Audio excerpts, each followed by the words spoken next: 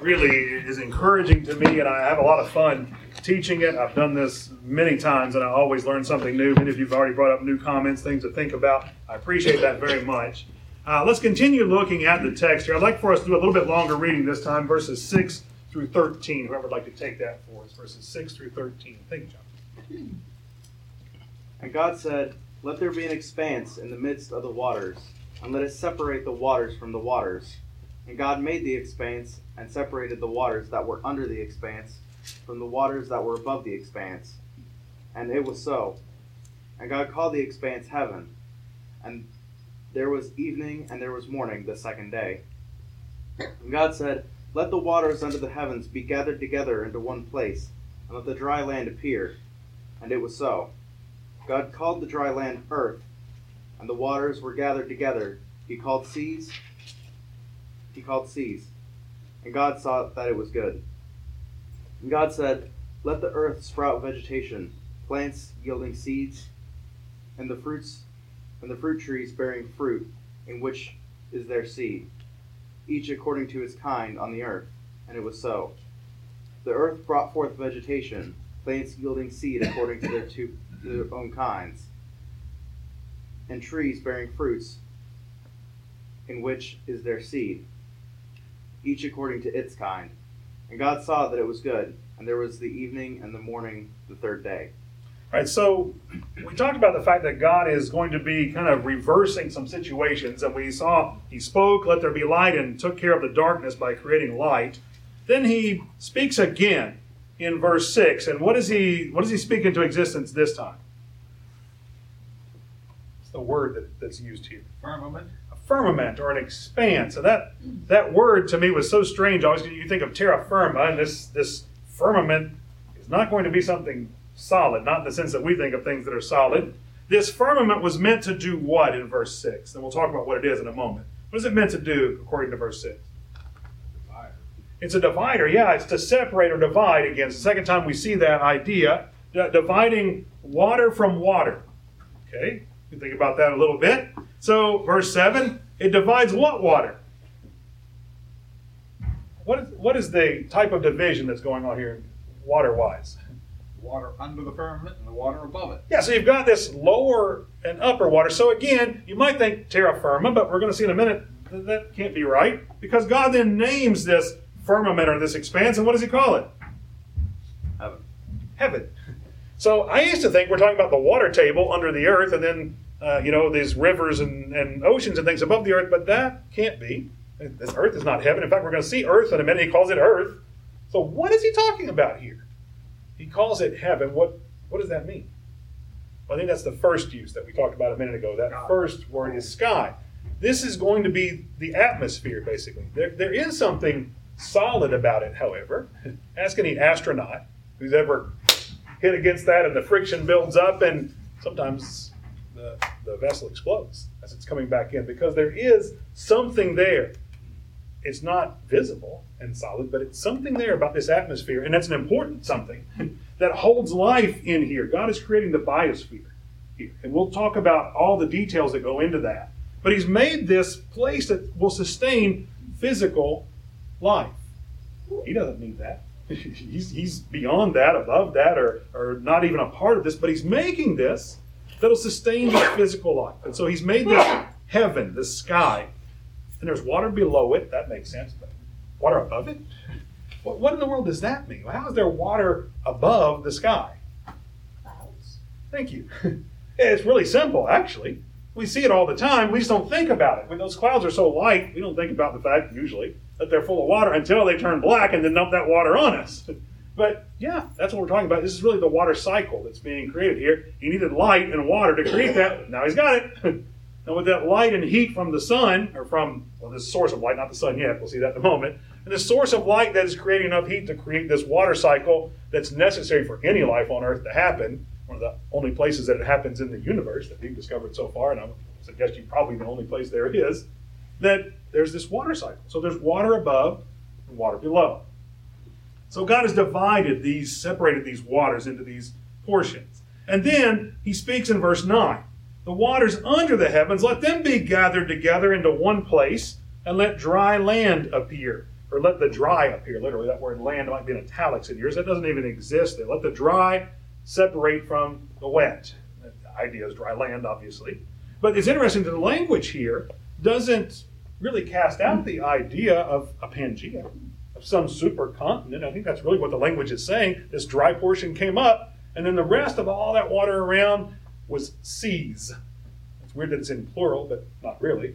The Pacific Ocean, my kids were studying recently on the globe. They're trying to find like the Indian Ocean or the Australian Sea and some bays and stuff. I never even knew the names of these things existed, but I began to look for it, and the reason I don't know it exists is because I call it the Pacific Ocean. But then you look a little more close to a landmass, and they call it something else regionally. We do that. The Atlantic is a pretty big stretch, but there's parts of it that we call Gulf of Mexico. That's really the Atlantic Ocean, isn't it? It just kind of curves around the bottom of Florida and becomes something else. Same water. So all that water is seas, and regionally they would have different kinds of names. But God's the one who determined that heaven would be called heaven. He's naming, that's part of what he does. He's giving purpose. That land would be called earth, he calls it here, and that all the wet would be called seas. So he's given all of this, and what does he notice in verse 10 at the end, after all of this? It was good. Yeah, we expect that, but that's what he does. And so whenever he does anything, it is good. We talked about that a little bit before, but I want to suggest to you that's exactly what God expects from us. If we're going to be like him, Colossians 3:16 and 17, do all things in the name of the Lord Jesus Christ, giving thanks to him. We're seeking to do what is good and what is right, and we're trying to do things that are going to be pleasing to God. We want to be more like him, so we have to learn who he is so we can be more like him. But he always does what is good, and he looks at it and saw that it was good. What is he doing in verses 6 through 10 in terms of those three conditions? I want you to think about that for just a second. What is God doing here? He cast light into darkness and dispelled the darkness. In verses 6 through 10, before he says it is good, he says it's good for a reason. He did something there. What has he done? What are those three conditions? Giving it form. It's giving it form. Yeah. There's now distinct landmass. There's now distinct seas. There's now a distinct separation of waters above and below with that solid biosphere up there. God has just put form or order into what was disordered before. And we'll see him continue to do that on smaller scale, but he's done this amazing ordered thing here. Again, how did he do that? Speaking. When we talk about God's word, what do we call his word sometimes? Obviously his word, but Truth. Truth. What else might we call his word? Life. The word of life, yes. Think maybe less abstractly. Think of in Exodus chapter 20 when they're at the mountain and something's handed down. Commandment. 10 Commandments, yeah. So we're getting a little more concrete. What are those? What if we're thinking militarily? Because God will call us his army or his host. The little word means army. What is it when someone who's in authority hands down commands? What do we call those? Orders. That's the word. And that's exactly what God's commands are. And I'd like for us to begin to think that way about God's commands. When he gives orders and the orders are followed, the result is order. When he gives orders and the orders are not followed, the result is disorder. Whose fault is it? God gave orders. He's capable of maintaining his order. His word, Hebrews chapter 1, sustains the universe. He can maintain the order of the universe. In fact, that word universe in the New Testament is the word cosmos or kosmios. It's a Greek word that means order. They watch the stars doing the same thing all the time. How ordered is that? Cosmos. That's the word they use. And so God's the one who upholds all that order. But man comes along and says, I bet I can do it better. Pretty arrogant. God said this is what he wants, but you know what? This is what I want. I can do it better than he did. And what happens? We fall on our face every time. Every time. Sometimes it takes a little while, but we fall on our face every time. And we're not going to please him. And so again, I want to suggest to you that when we look out into the world and we see disorder, we often want to blame God. He's not powerful enough or his word's not good enough. That's wrong. We need to put the blame where it belongs. Men said, I'm not going to do it that way. I don't want to do it like that. So the disorder is the result of our actions. We'll see that very clearly when we get to the chapter on sin in chapter 3. I mean, it just right away. As soon as we stop doing what God said, boom, disorder comes in. And then God actually causes or allows some disorder to come to a worse state than it was for our good, for our benefit. He's always doing what's good. So this idea of order, God is ordering things or ordaining. Sometimes we use that word ordained. We're talking about an ordained minister. What in the world does that mean? Well, it means someone who is doing the service that God has laid out. That's literally what an ordained minister would be. I don't think that phrase ever appears in the Bible. But someone who is an ordered servant of God, which is what those two words mean, means I'm doing what God said. I want to be an ordained minister. Any of us in here could be, in the sense that the Bible speaks of it, not the way the world uses that phrase. I want to do what God said. I'll just see what he said and do it. That I'm a servant that's ordered by God. So God is creating order by the power of his word. And so he's taking care of the darkness, and he's taking care of the formlessness. And he'll continue to do these things on a bigger scale as we go through Genesis and then the rest of the Old and New Testament. But look at verse 11 now. So he's got this dry area. He's got this water cycle, this water above and this water below. And so then he speaks again. Verse 11, let the earth bring forth grass, the herb that yields seed, and the fruit tree that yields fruit. And he begins to create a law for the first time that he speaks out to us. How is these herbs and this grass and these fruit trees going to produce? What is the law that he says? According to their own kind. According to their own kind. They will have the seed within themselves, and they will produce according to their own kind. And he repeats it 3 times in this part of the text. If you had to guess how many times he's going to use this phrase when we start talking about the animals, you just had to guess in Genesis, how many times would you say he's going to use it? 7. Yeah, 7 times. Isn't that amazing? I didn't go looking for this. I just reading through. I was like, there's 7 times again. This Genesis, through these 7 days, we're going to see a lot of that idea, and I'll point it out when we get to it in a minute. So this law, according to its kind, is the first one that he's given now. He's handed this down to creation, and creation's going to follow that. And it's a law that we take for granted. In fact, we think we're so good we can change it. We take it for granted. I want you to think about the importance of this law, the order behind the law of the reproduction of plants. Anybody here like to eat? I do. How in the world would we be able to feed ourselves if we take corn and we plant it and Jimson wheat comes up? Randomly, there's a bunch of seeds in the corn. We throw it out. There's a pumpkin, a Jimson wheat, whatever, a stalk of something. And some of it we can eat and some we can't. On a bad day, none of it we can eat because it's just randomly going to grow. It doesn't do that, does it? It's interesting that in the Old Testament, when God is teaching his children, he'll talk about their plantations and what they can plant together and what they can't. And he's teaching them order, and he's teaching them separation. Your cotton in this field and your linseed in this field. And he's teaching them these basic concepts of order and of holiness. But they're going to be able to see that this seed always produces exactly the same thing. If they're mixing them together in the field, who's going to know what seed it was that created what? So you can pick them out and see that was corn and that was this. But God wants them to learn that object lesson at the youth level when they're in Israel, before they come to the deeper spiritual level in Christ. So the Old Testament has many of these object lessons. It seems kind of, why would God do that? Why wear only cotton and then, only one type of clothing? Well, God's teaching an object lesson. Why do we teach our kids with apples and oranges when what we really mean are numbers? Well, they can't fathom that. They have the object lesson to learn the deeper concept. That's what the Old Testament did. It was a schoolmaster, Galatians 3 says. Bring us to Christ where we can deal with the deeper concept. That's the idea here, though. This distinction, this order that God's created, and these laws that govern that. Now, we can genetically manipulate some things. You know what happens every time we do that? That thing becomes sterile. You ever heard of a seedless watermelon? What are you going to plant? Someone asks, what did they plant to get seedless watermelon? Well, they didn't plant anything. They manipulated these things so the seeds wouldn't be in there, but that's the end of the generation. You got to go back to the beginning and manipulate those 2 things again. What you do, you get some animals that are sterile when you crossbreed them. They only have that generation. They can't then breed themselves again. You got to go back to the original animals and breed. There are these things that happen. Men can manipulate, but men aren't creating. These laws that God made will govern his creation. They'll continue going forward to do that. We need to be amazed by the simplicity and yet the importance of that law. If we want to eat, we got to make sure that the seed that we're planting is edible seed. It's interesting to me that Jesus picks up on that, this very true physical law, and gives it a spiritual context in the New Testament, talking about sowing the seed of his word. If we want to grow according to what God wants, we've got to plant God's word. We can't just plant doctrines of men and then my thoughts and my ideas. It's got to be what God said. It's got to be planted in a good heart, and then what will grow out of that is a servant of the Lord in truth.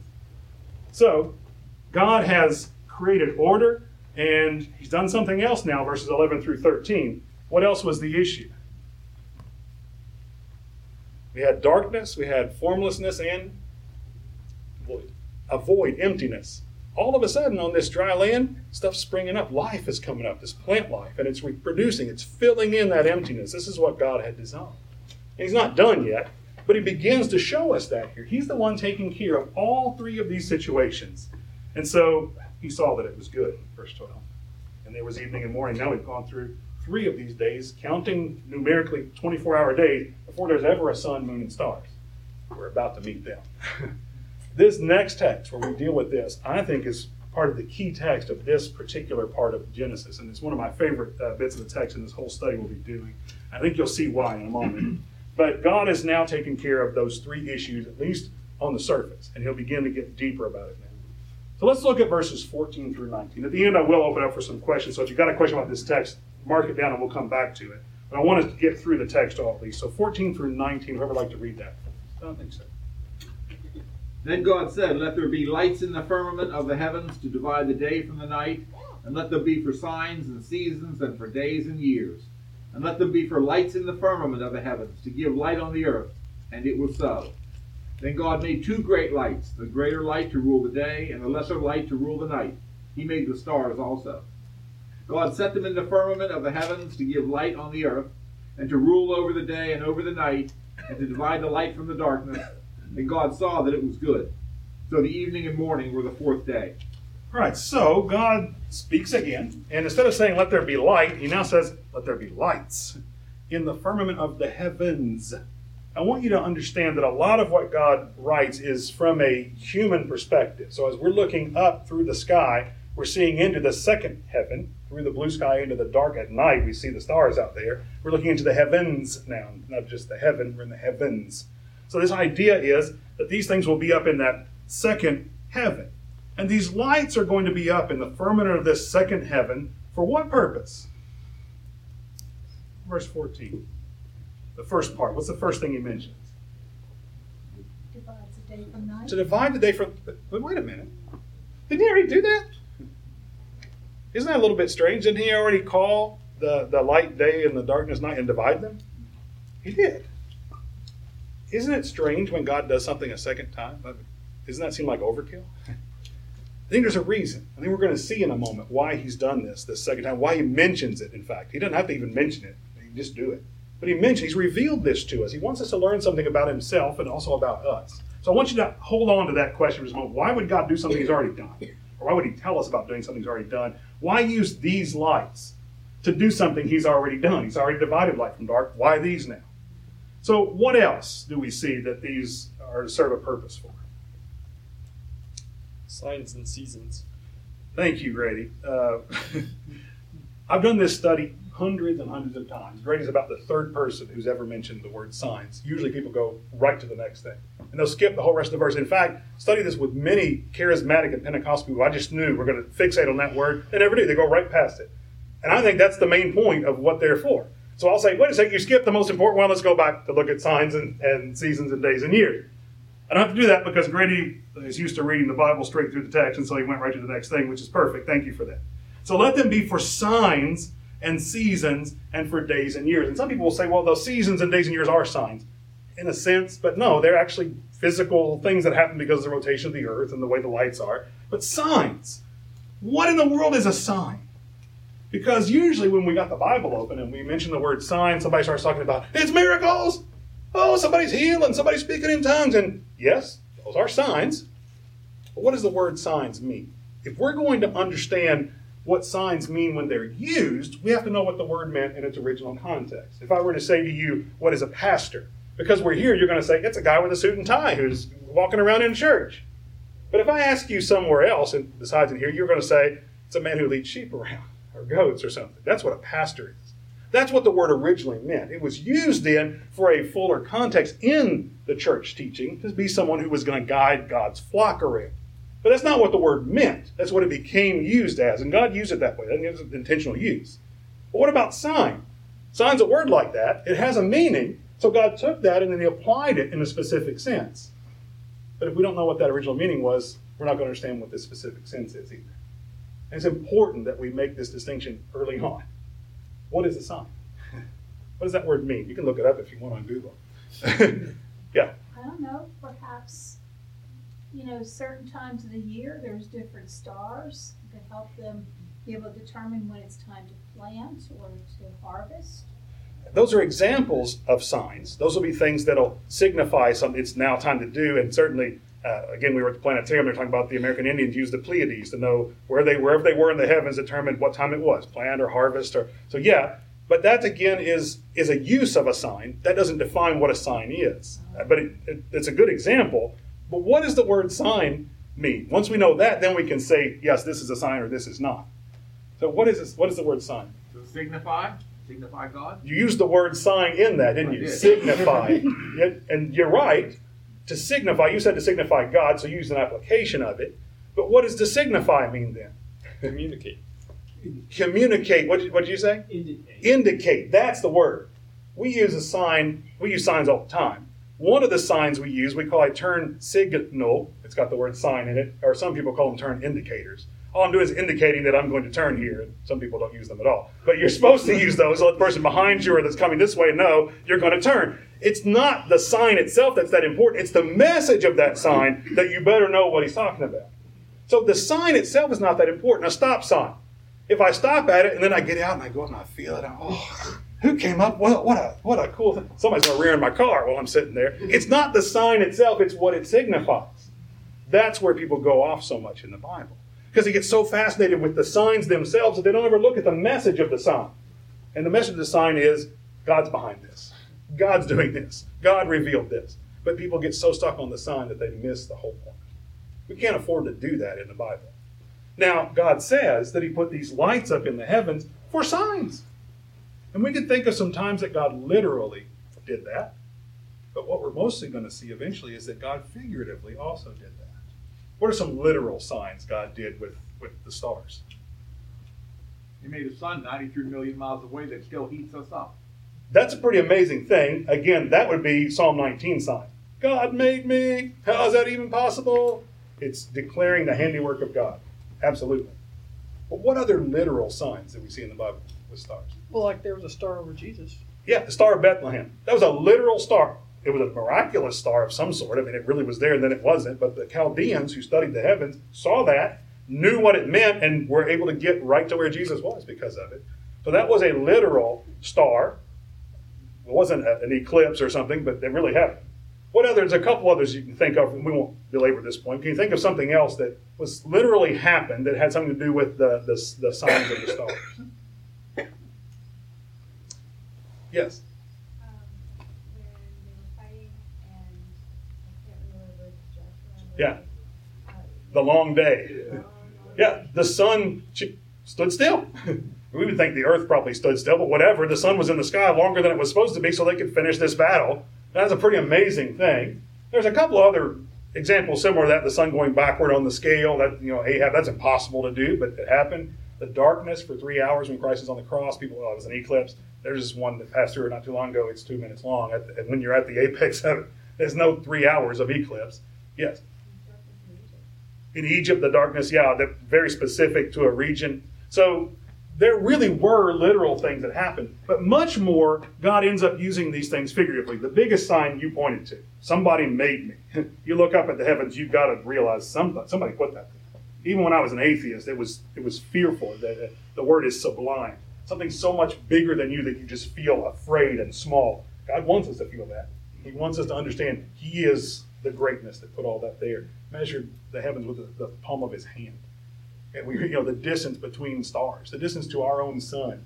Talking about Betelgeuse the other day, that if you put it on our solar system, would engulf the sun, with Mercury, Venus, Earth, Mars, all the way out to, was it Jupiter? It would come all the way out to Jupiter's orbit. It's amazing. That's one star. And it's so far away. It's just unfathomable, these distances. And God did that with the palm of His hand. That's how He measured that. If you ever measure something with the span of your hand, how many lengths is it across the floor or something? God does that with the heavens.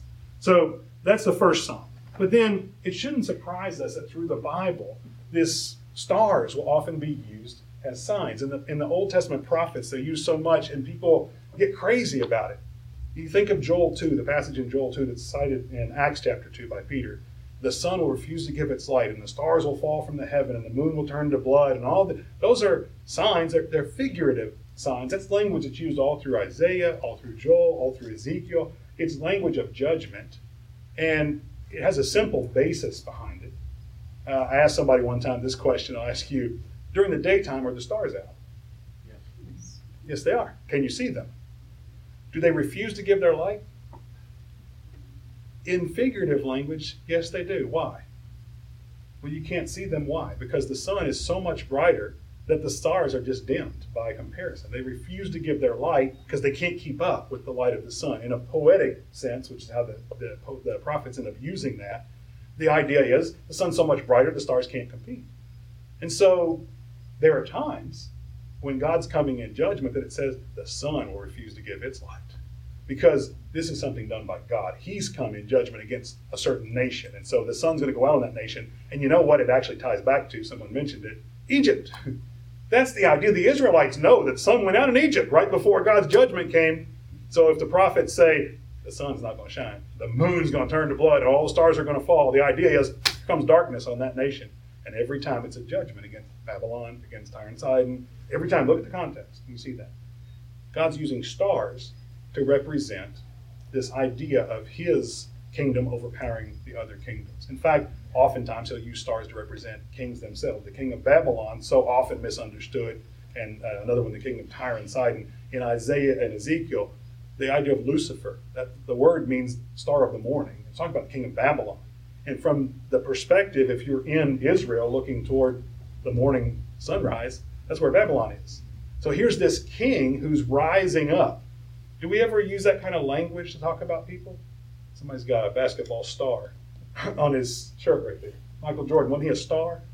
Aren't people sometimes rising stars? Don't we have American Idol or this Battle of the Stars? There's another word I was thinking of. But this idea of stars, we use that for somebody who's rising up and they're above us in some way. Certainly television stars and movie stars. We understand that language. That's the same kind of idea here. And so as they're looking out toward Babylon, here's this star rising up. Well, it's King Nebuchadnezzar. And God's going to put him down because he rose himself up as greater than God.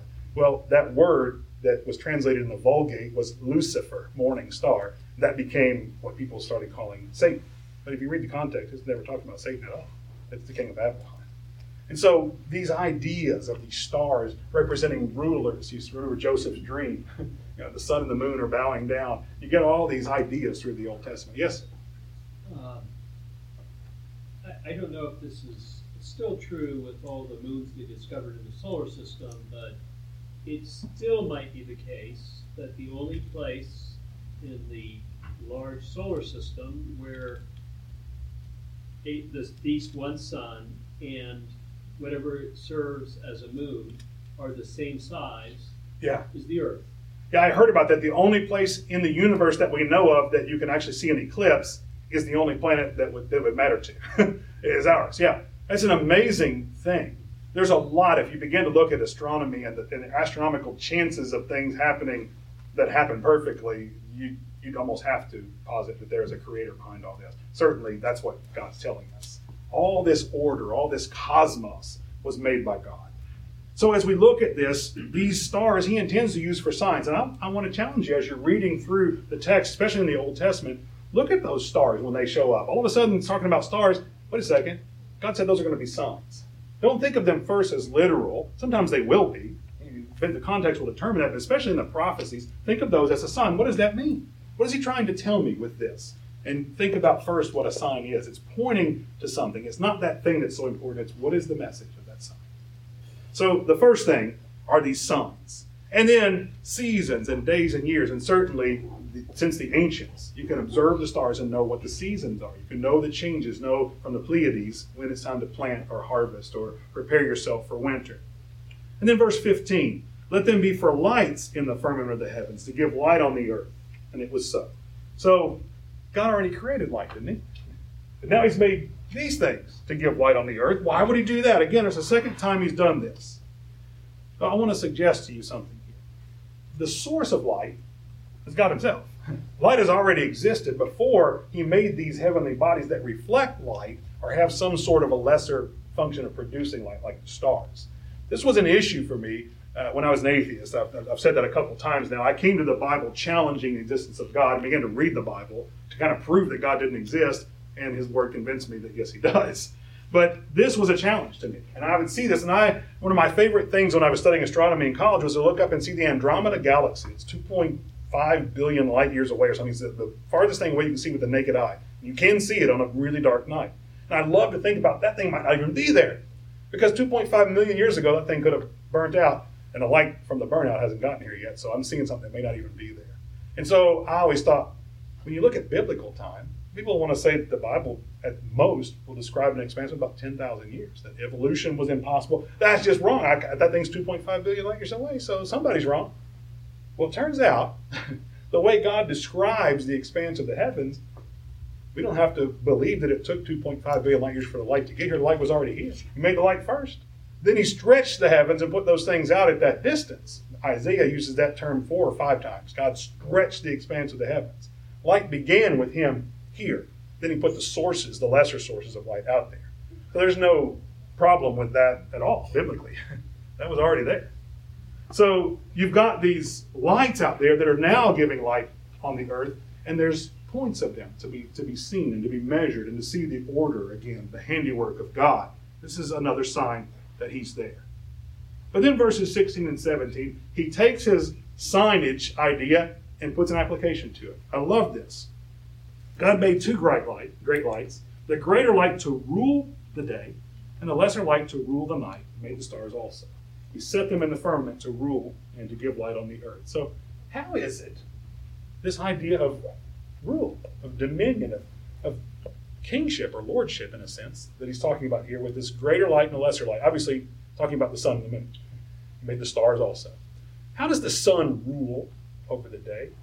We're going to think about that word rule, because we automatically think of the sun up there with a scepter and he's banging out these orders. But how is it that the sun governs? That's really the word here. How does the sun govern the day? Determines its limits. Determines the limits of the day, certainly. What else does the sun allow for? The government should allow for things to happen. Wakes us up, allows us to move around in its light. Wakes us up from the darkness, allows us to move around, to be able to do the things that need to be done. Didn't Jesus say in John 9, let us do the works of my Father while it's day? The night is coming when no one can work. Yeah, in our society, we'll take a flashlight with us or turn on lights at the factory. But for them, got dark, they're lay down. Got a candle, it's going to burn out soon. Abraham Lincoln burned the candle at both ends trying to get some extra time. They'd still burn out. So, yeah, the sun rules the day and governs, allows us to do what needs to be done. That's really what a government is supposed to do. It's supposed to allow things to be able to function properly. The sun does that, and Jesus calls attention to that in John 9. How does the moon then govern the night? Well, there are things that have to be done at night. You may have to get up and go out to the outhouse or whatever it is. You can see enough by the moonlight. And the moon also governs in the sense of telling us what the phases of the month are. The Jews, that became a very important counting tool. Yes, John? But even the moon is also governed by the sun, because the moon reflects the sun's light. Absolutely. So there's a greater ruler and a lesser ruler. And so, again, the idea of order comes about. So I want you to think about God using this, again, as an object lesson for us. There's the sun and the moon up there that are governing over light and darkness on the earth. God sees that that's good. So think about that sign now of the sun and the moon and light ruling. When Jesus specifically speaks of hell, there are 2 descriptions he uses. One of those is the one we all think of, which is fire and brimstone, and their worm never dies. What's the other? Do you remember? Darkness. Outer darkness. What is hell? It's the absence of light. God is light. God is good. It's the absolute absence of that. Anywhere here on earth, there's still a vestige of God's rule, even on the darkest night. Now, there's a scene in the book of Acts where they've gone several days without seeing sun, moon, or stars. And they're despairing of even life. They're on this ship, and they're going to shipwreck on the island of Malta. But you know, Paul has light, because an angel of God speaks to him and gives him the revelation of God's word, which brings light, and they all survive that shipwreck. It's interesting, that idea of that darkness there, yet God's word shined through that. Now, hell is described then as outer darkness. There's no visible presence of God. There's none. God's not there. That's what hell is. It's the absence of God's presence. That's really what makes it so horrible. But think about heaven. We were just talking about this, David and I. In Revelation, how is the heavenly realm described? No night there. Be no need for the sun or moon because the Lamb is its light.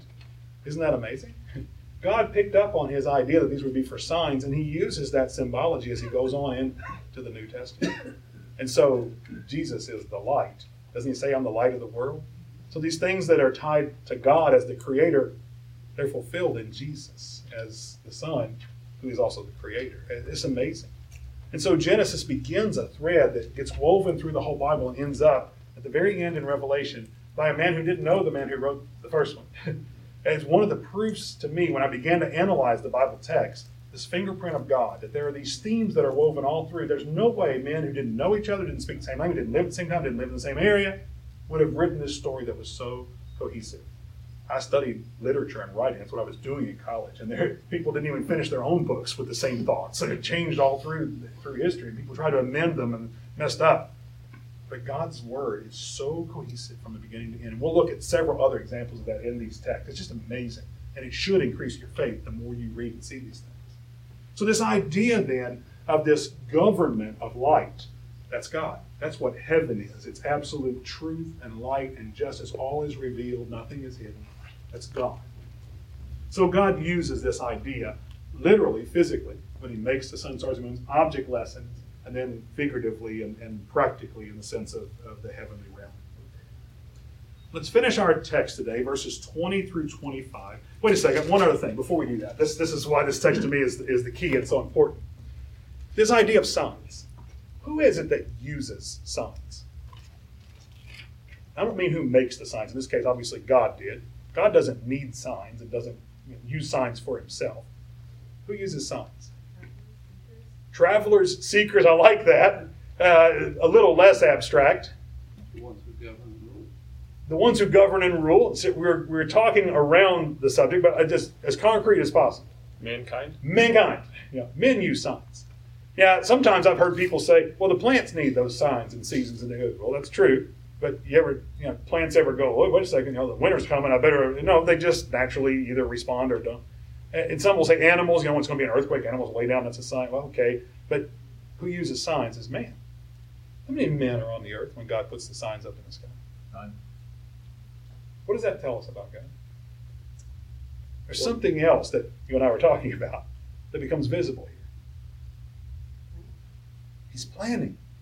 God is a God not only of order and of light and darkness and of all this, he's a God who plans ahead of time. The first day that Adam and Eve were on the earth, they saw the signs of God's existence. They saw the sun. That first evening they saw the moon and the stars. There was never a day they were without being able to see the handiwork declaring the heavens declaring the handiwork of God. Isn't that amazing to think about that? How many of us have, if we're blind, have never seen that? I mean, from early on, I was always fascinated by the sun, the moon, and the stars, and all of us are. We all are. And it's something that draws us to question, why are we here? Who are we? Who made that? I mean, I can look at my journals from childhood, and I've got questions. Where did the sun come from? These are questions we ask. Everybody. It's the human condition. We're all under these things. Mike? I'm sorry to dwell on the point that you made earlier, but I really like it, which is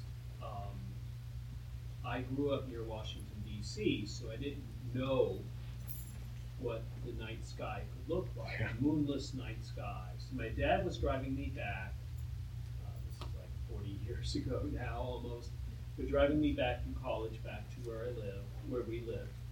And we had to stop on the road in West Virginia, which is why I love West Virginia. No traffic, Route 50, stopped by some mountains. We got out of the car, and I looked up at the night sky, and it was terrible. Yeah. And beautiful, Yeah. and awe-inspiring, and frightening, all at the same time. So we hide. Yeah. With our city lights and so forth, we hide You're right. God's creation You're right. in the majesty of it. Yeah, it's interesting that we create this kind of man-made light to escape from the light that God has put there to show us, to guide us to himself. John 3 speaks a little bit about that man hiding from the light. It's interesting that we would do that with our own lights, though. We're shining light back to kind of mask the true light coming around. That's a good point. But isn't that beautiful? And we all have felt that, right? That was really a deep, moving thing. But we've all felt something very similar when we just stand and stare up in the sky. And, storms are frightening. We think of the power that's in those, but there's nothing quite as sublime as the word. Looking up at the night sky, realizing, I'm nothing. But yet to God, we're going to find out in chapter 2, I am so much. That's what's amazing about this. Let's look at verses 20 through 25. Thank you for that. And I want you to be considering this concept. God is planning all this for man before man's ever come around. He's thinking of you and me. That's what makes this so touching. It makes the hairs on the back of my neck stand up when I think about that. He's thinking of me when he did all this. But 20 through 25, who'd like to read those verses there for us? Ready? Thanks, sir. And God said, "Let the waters swarm with swarms of living creatures, and let birds fly above the earth across the expanse of the heavens." So God created the great sea creatures and every living creature that moves, with which the waters swarm, according to their kinds, and every winged bird according to its kind. And God saw that it was good. And God blessed them, saying, "Be fruitful and multiply, and fill the waters in the seas, and let the birds multiply on the earth." And there was evening, and there was morning, the fifth day. How far? It's 25. Thank you. And God said, "Let the earth bring forth living creatures according to their kinds, livestock and creeping things, and beasts of the earth according to their kinds." And it was so. And God made the beasts of the earth according to their kinds, and the livestock according to their kinds, and everything that creeps on the ground according to its kind. And God saw that it was good. Did you hear that? I was counting that time. 7 times in the creation of the animals, according to their kind. According to their kind. According to their kind. Evolution is not in the Bible. Certainly not. It's something that men have struggled with, and they're trying to force into the Bible, so they have to make these eons of days. We're certainly, by this point, we can say we're specifically in 24-hour days because we've got sun and moon by this point now. We're not talking about evolutionary time here at all. But we are talking about animals that are made according to that same law that the plants are made by, because it's an efficient law. It's amazing to me, the efficiency of God. You look at embryos early on, they almost all look alike. Then there becomes this dividing line when the fish embryo becomes a fish and the dog embryo and then the human. But they started out so efficient in design. And then they branch off into these details of their different specific need. But we should be amazed by the intelligence behind it. It's not random. There's an intelligence and efficiency that has created this. So God is speaking here about the waters abounding with an abundance of living creatures, all these great animals, the birds flying across the face of the heavens. And then, so I love that he makes the fish and the birds on the same day. If any of you have ever seen M.C. Escher paintings, and he does these fractals and these designs, one of my favorites is of these geese flying across one way and fish coming the other way. And you think about the design of birds and fish, and even the similarities there. Where birds have feathers, fish have scales. Birds kind of swim through the air, and fish kind of fly through the water. In generic terms, you have birds fly together in bands and fish in schools, but they're really similar. You watch the starlings turning through the air. Sometimes it looks like schools of minnows under the water. There's a lot of similarities. There's an efficiency in that kind of design. Now, I know they've got ostriches and penguins and other things like that. Bats, by the way, Leviticus 11, we're reading that bat is a bird in the description in the Bible. A winged animal is all it means. But the idea is there's this similarity in design, and these were made on the same day. It makes perfect sense when you think about that. And so God makes the fish and the birds, and he sees that was good.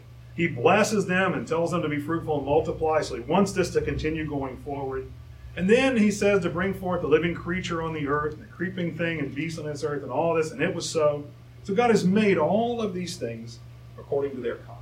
And then science comes along and says, I don't think that's right. The more I look at things, I think there's similarities. An ape and a human look alike, so really what must happen is the apes became humans. And so I'll be studying with somebody, and I'll say, do you believe that? Well, yeah. Your grandparents might have been apes, but mine were humans. And so I want them to think about what they're really saying.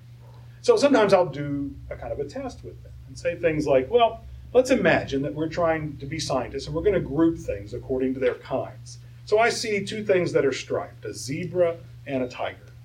Are those things alike? Can a zebra ever give birth to a tiger just because they both have stripes?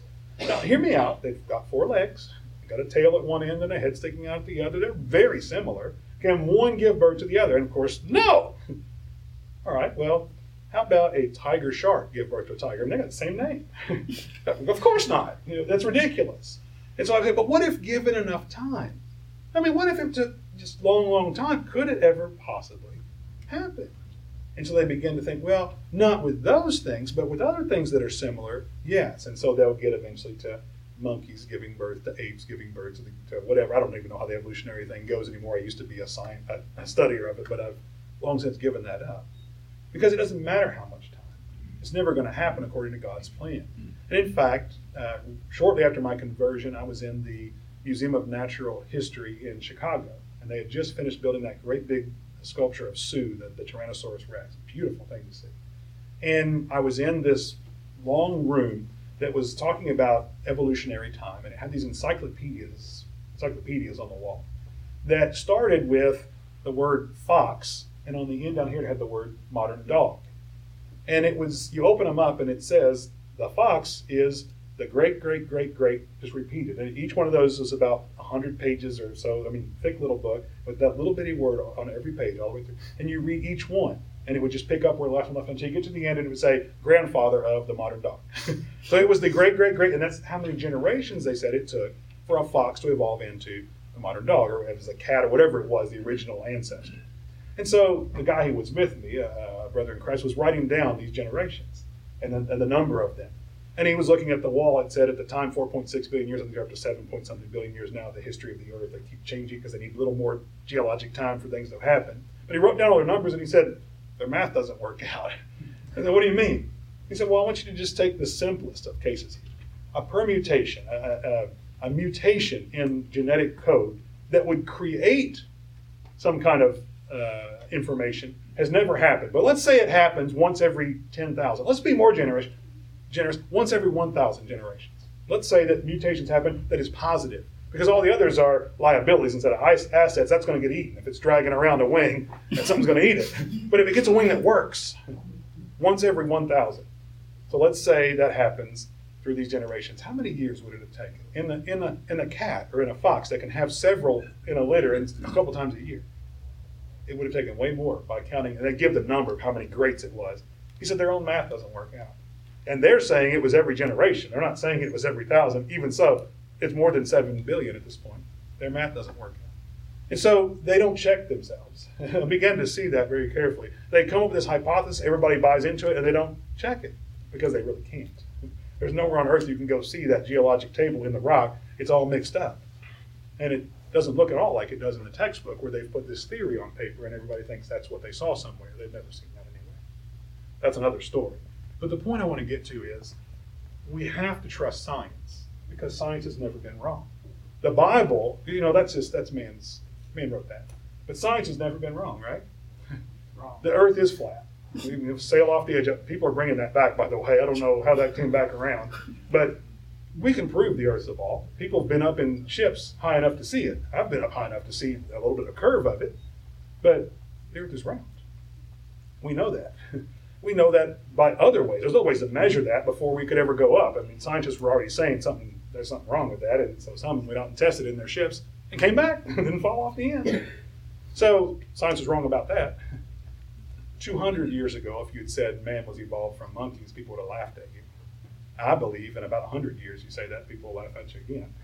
Science corrects itself. Science, at best, is only observing God's creation. We need to remember that. Science doesn't create. Science observes. But sometimes we're so afraid to stand up and say, that's wrong, you saw that wrong, because we've been so ground into our heads that science is right. Science is wrong a bunch. Is the Earth the center of our solar system? For centuries, for thousands of years, it was believed it was until we got really good telescopes. And wait a second, we're not moving like we're the center. The sun looks like it's the center. Now it's called the solar system instead of the Earth system or whatever. So science has to correct itself as it gets better at observing. Yes, Mom? So, one of the things our group studies is human error in writing software. In fact, we try to measure it, model it, predict it, and it is really fascinating how many iterations of thought and in review and care it takes to try to get a good model of something as complex as a human. And even then, there's error. There's different kinds of error. Measurement error, sampling bias, selection bias. It's really, really tough. A great example is, forgive me, on smoking and lung cancer.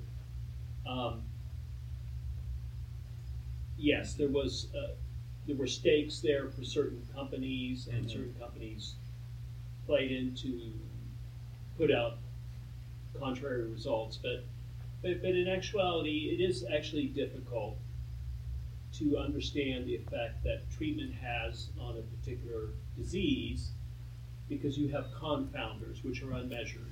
So is the response, is the improvement, is it the result of the treatment, or is there something in nature, we use the word nature, that causes both that affects or impacts both the treatment and the disease? So example, sugar and diabetes. There's probably there's a direct relationship there, but maybe the same thing that causes the appetite for sugar also affects the production of insulin. Right. So you might think that if you just did an observation, not a randomized controlled trial, because that's quite difficult with humans and also human thought, it's very difficult to get a good handle on how much of an effect a given treatment has on a particular disease. And it takes epidemiology and a lot of knowledge to try to get at. So like you were saying, science is kind of like a moving target. We're constantly refining our methods to do a better job, but it is actually very hard, and it is error prone. Yeah. And all we're doing at best, though, is observing results and hoping we can affect them in some way. When God tells us, this is how I did it, and we can observe that and see that makes sense to me, then when we challenge that, I don't think there's anything wrong with challenging, but when we challenge that and can't come up with a better hypothesis, then we ought to go back and trust God. God has never been wrong in the things he said. Every time he describes it a certain way, when we go back and look at it, it turns out, yeah, he was right. I was the one whose observation was wrong.